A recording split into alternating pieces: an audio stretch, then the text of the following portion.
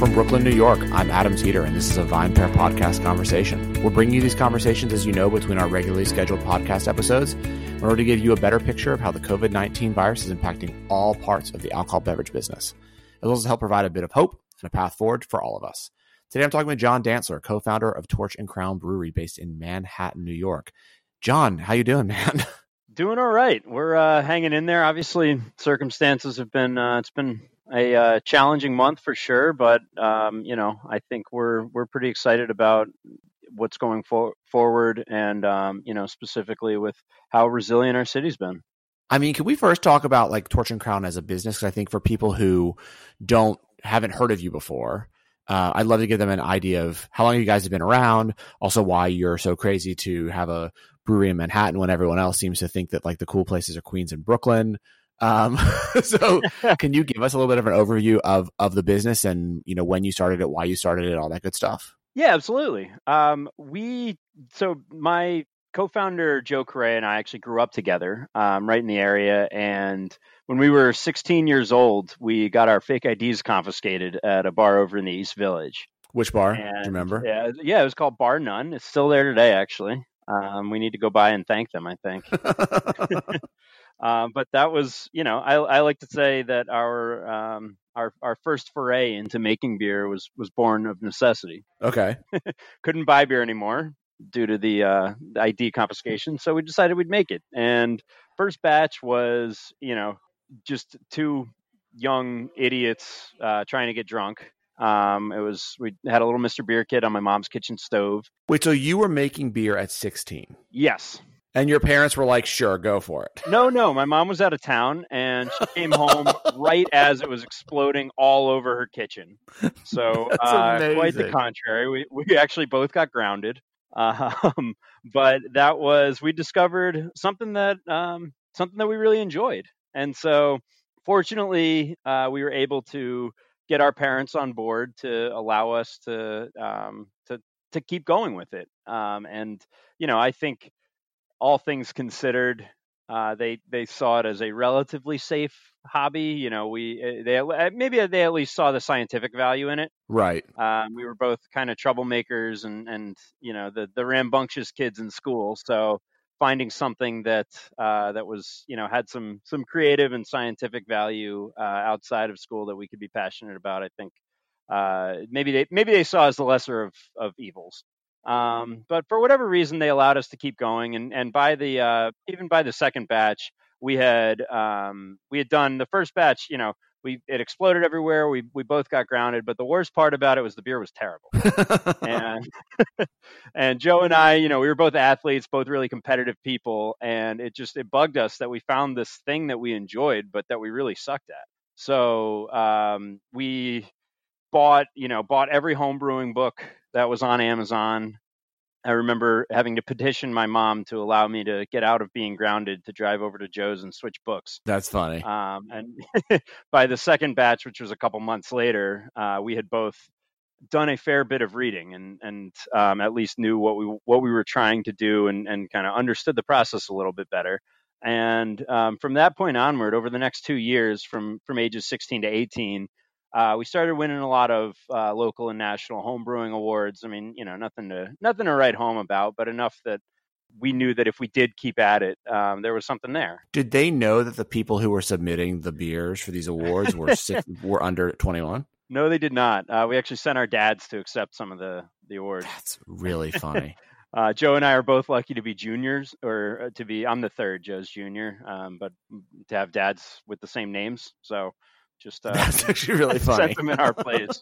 But there were some local, kind of the North Jersey Homebrewers Club, some local homebrewer clubs that we started going to, and I think people had an idea that we were maybe a couple years south of proper. But right. I think once it became clear that we weren't these two idiot kids, just trying to get drunk, that we actually had, spent a lot of the time to understand the process, and that it really was an educational and creative pursuit for us. The homebrewing community was really accepting, and we learned a ton from them. That's awesome. So let's fast forward to now. Yeah. So that was 10 years ago. We were 18 when we set off to college. We kind of both decided that this was something that we wanted to do in in a few years' time. That we wanted to open a brewery together. That was back kind of right as the craft beer boom was starting. And the viable model then was find cheap space, with a large warehouse where you could pump out a lot of beer, sign up with every distributor you can imagine, and just because demand for craft beer was growing so quickly, the sales would make themselves. And Joe and I have done thousands of things really wrong over the over the last 10 years, but I think one thing that we really did correctly was understand that we needed to take the time, one, to build our own skill sets, but two, to really understand and hone in on what kind of business model we wanted to run, and really understand what the market was and kind of where things were headed, rather than just jumping in as young kids right after our first "let's open a brewery" conversation. Right. That makes sense. I think there are a fair amount of breweries out there today that have had that conversation and started looking for real estate the very next day. So, I'm definitely glad that we really took the time to flesh things out. So over the next few years, we both went to college up in Massachusetts, and we sort of charted out our next plans. We went through hundreds, probably thousands of iterations of business plans, and even then, Joe was the more talented brewer of us two. So he studied chemistry and then moved out to Oregon, became a brewer for Rogue. Oh, wow. Where he kind of cut his teeth, and I went into finance. So thinking it was sort of always as a means to an end, always with this as the end goal. Okay. But deciding basically what could the two of us do to make ourselves the most sort of formidable team, and kind of have, I guess, all of our bases covered for entering this business. So over the next few years, that changed from what the viable model was, and kind of where people were finding success, morphed a lot, from this sort of cheap real estate, pump out volume, have distributors do the work for you on the brand building front play, to a much more intimate experience, which was something that really always excited Joe and I the most. I mean, what we really love about beer, about the beer community, the overall experience is that it brings people together, and the sort of camaraderie, and really that it's a facilitator of good times. And so we always wanted to build something that could be kind of right in the heart of the action, and could really eliminate the distance or minimize the distance between our creative process that we're so passionate about and the people who are drinking our beer. Interesting. So why, before we get into what's happening now, why Manhattan? It's kind of, to us, it was sort of the next logical step coming after this. Well, we want to be right in the heart of things. We want to be right near, as close as possible to the people who are enjoying our beer. And that would lend itself to just traditional brew pub model. Open up anywhere, open up a small restaurant, small brewery system, and serve your beer directly over the bar. But we had kind of, I think, grander plans than that, in from the side of wanting to be really, be really within the fabric of our city. Joe and I both grew up in the area. We love it here. We've both been around the world, but could never imagine living anywhere else. And it's sort of I always like to say it's like the energy and the drive. There's a buzz here that's felt nowhere else in the world. And so we wanted to sort of take this idea of being this sort of small community brewery, but place it right in the middle of the largest, most densely populated, most energetic community that we could think of. And so because of that, it never really made sense to us to look out in the industrial areas, in the outer boroughs, or in the suburbs, or anywhere else. It was always, derive our own inspiration from the energy that's right in the heart of things, and we want to chase that. And I mean, I think it's become so cliche at this point. I mean, there's dozens of songs about, you got Sinatra talking about New York, New York. It's become cliche and romanticized, but like the underneath all that kind of corniness, there's a truth to that. People come to the city to make it, kind of regardless of their craft, to stand up against the toughest competition in the world. And we knew that coming to Lower Manhattan, that's exactly what we'd be doing. There's tons of great beer in New York City already out in the outer boroughs, and New York imports the best of the best from everywhere across the country and across the world. And that idea of having to stand up against the very best from day one was something that really excited us. And we thought, if done correctly, it was sort of it would be a mutual thing. We would feed off the city's energy, and the city would take note of these people who are here doing building a brewery in many ways in the hardest way possible. And done correctly, which I'm not going to say if we're doing correctly or not yet. I think the jury's still out on that one. But if we do it correctly, I mean, that's a thing that we think people will really rally around. So let's talk about what's happening now. So basically, we're in this crisis. We're in a shutdown. You guys were going to open a brew pub, or had you opened the brew pub yet already in Soho? No, we were weeks away. Right. So you were going to open basically a restaurant.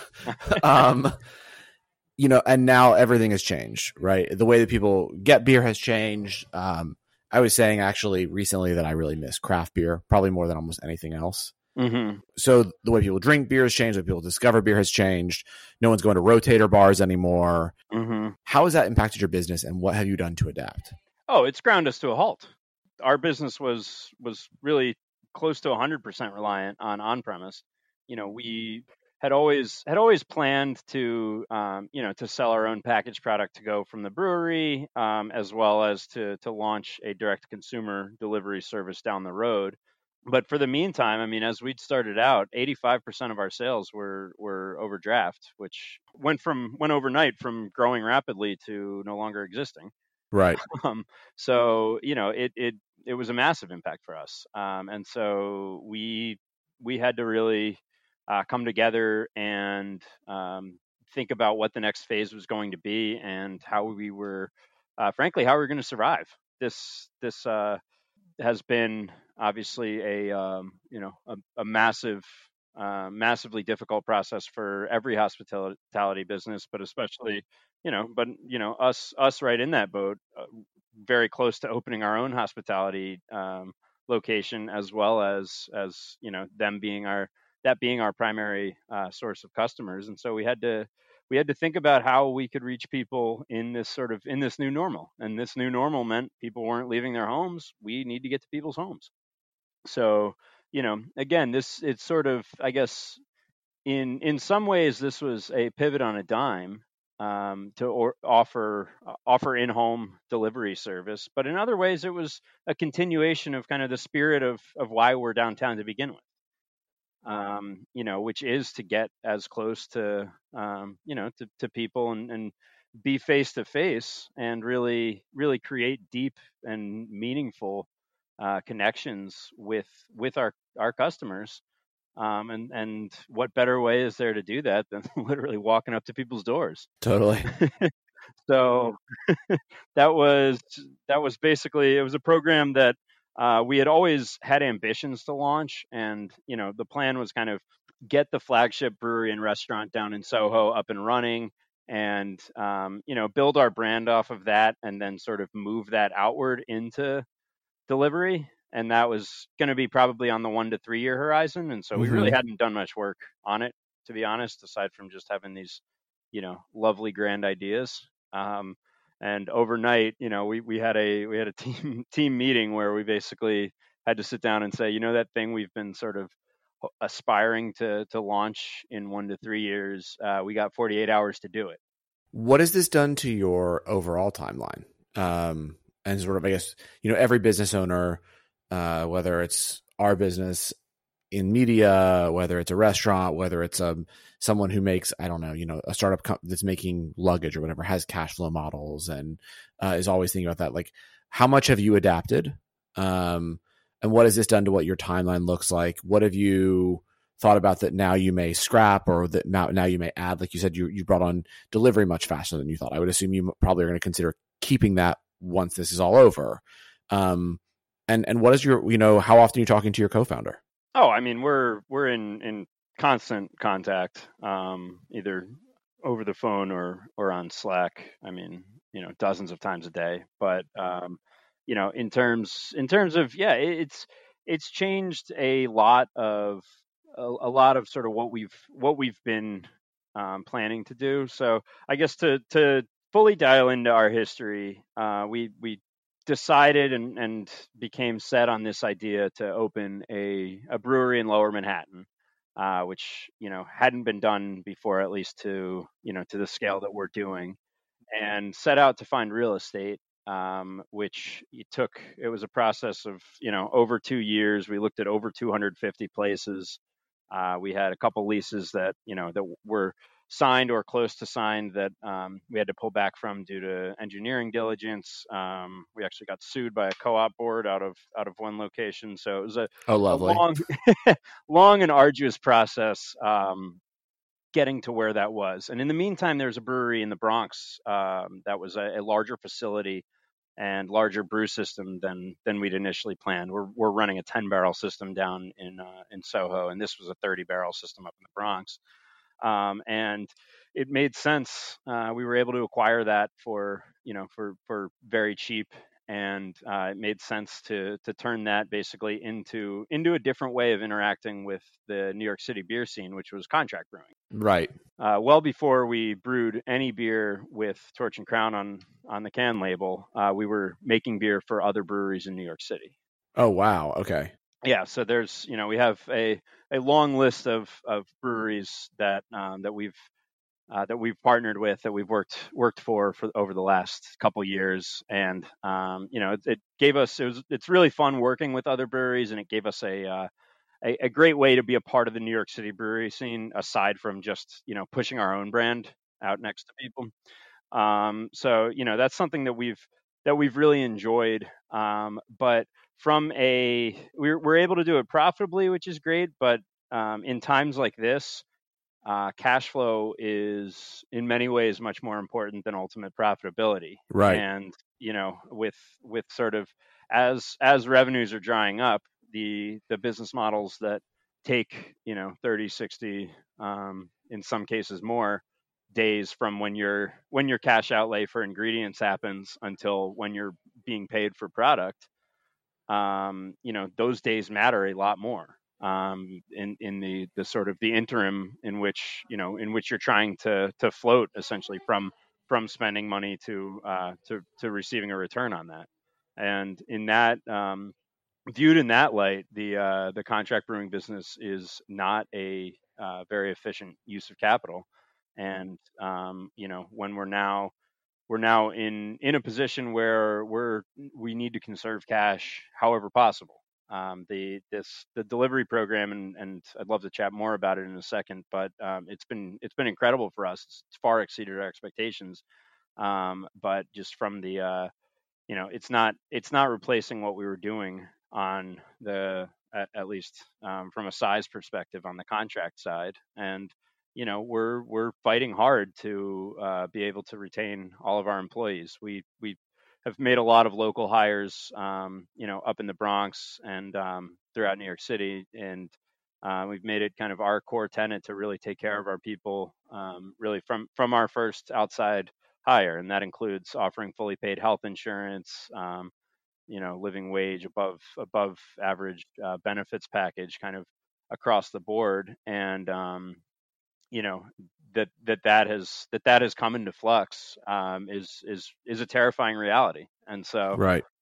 For now, at least in the short term, we really need to gravitate towards uses of cash that are going to be the most, I guess, that are going to have the shortest cycle and that are going to be the most capital efficient. So let's talk really quickly about the delivery business. So yeah, how does it work? And who's running it? I assume you. In part, me. It's definitely been I guess, management by committee, and we're lucky to have a tremendous team. I mean, when the shutdown was announced on March 13th, we got together with our team that Friday night and had a meeting, to discuss basically what are we going to do and how are we going to get this program, which is an incredibly complex logistical program up and running basically in 48 hours. And our whole team, basically pulled all nighters that entire weekend. Chris, who built our full website and e-commerce platform from scratch. Wow. And our sales and operations team got to work on the logistics side. The actual kind of back end, what happens once an order comes into the portal until when it goes to someone's front door. How do we manage routing? How do we optimize, our own delivery time spent? What outside resources can we use? And everything was on the table, and we basically, iterated through a few different whiteboards in 48 hours to be able to launch that beginning of that week. And it's been just incredibly exciting to watch my team work. They're a group of fighters that has really done a phenomenal job getting this thing from literally just an idea to out in the market. And so how that works, we have basically rotating shifts. Everyone can do everything at this point, from running our dispatch services. So actually, the full customer service, answering phone calls, dealing with orders. If there are errors in orders or kind of things like that, and getting our drivers routed. And then we have multiple drivers that are out in the city at all times, able to fulfill orders. Hopefully with a little advance notice so routes can be planned, although a lot of the time it's fulfilling things on the fly. And so it's finding the most efficient way to get beer to people, that's quickest, that's coldest, and that's going to allow us to be able to hit not only them but the 5 deliveries after that. So we've built up, we're now able to fulfill deliveries anywhere in Lower Manhattan, anywhere under 23rd Street in under an hour, and anywhere in Manhattan, Brooklyn, or Queens on same day delivery. That's amazing. And do you think that this will maintain after quarantine is over, that you'll continue to do delivery? I hope so. It's something that we've really enjoyed. It's given us a way to interact with our customers that we've loved. And so you think about it, we're kind of right now fighting 2 battles. The first is that, basically changing the way people buy beer. I think beer is something that has resisted e-commerce trends thus far. There are alcohol delivery services that have existed before this, but beer has definitely, it's, I think, more of a purpose based on occasion. And because of that, it's been difficult to crack for these e-commerce companies. And we're now changing the way that people buy beer, changing the way that people interact with that whole purchasing experience. But then the second battle we're fighting is trying to send the message of who the hell we are. Right. We're still, I like to think of us as a sort of pre-launch brand. We've been in market now where we've had a tremendous response at the bars and restaurants that we've served our beer in over the past year. But our flagship brewery and restaurant, where people can come and really get to know us, really interact with us, is still, unfortunately, a couple weeks away from being open when this whole thing hit. So it's both.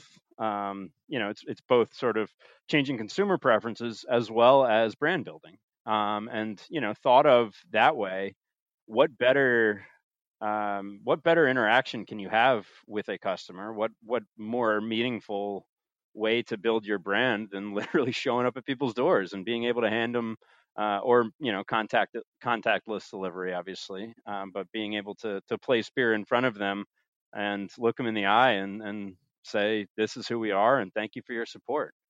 That's amazing. Well, John, this has been a really great conversation. I really appreciate you taking the time. I feel like we could talk for another 30, 40 minutes about everything that's going on, but I don't want to take up too much more of your time. So I want to thank you so much for letting us know everything that you're doing. And if someone is listening in the New York area, how could they find the beer? Right on our website, torchandcrown.com. That's all spelled out. And it's right there. Order beer, hit it, and we'll have it to you either inside an hour or right on the same day. Awesome. Well, thank you so much for taking the time, man. I really appreciate it. Thank you. Thanks so much for listening to the VinePair Podcast. If you enjoy listening to us every week, please leave us a review or rating on iTunes, Stitcher, Spotify, or wherever it is that you get your podcasts. It really helps everyone else discover the show. Now for the credits. VinePair is produced and hosted by Zach Jabal, Erica Ducey, and me, Adam Teeter. Our engineer is Nick Patry and Keith Beavers. I'd also like to give a special shout out to my VinePair co-founder, Josh Mallon, and the rest of the VinePair team for their support. Thanks so much for listening, and we'll see you again right here next week.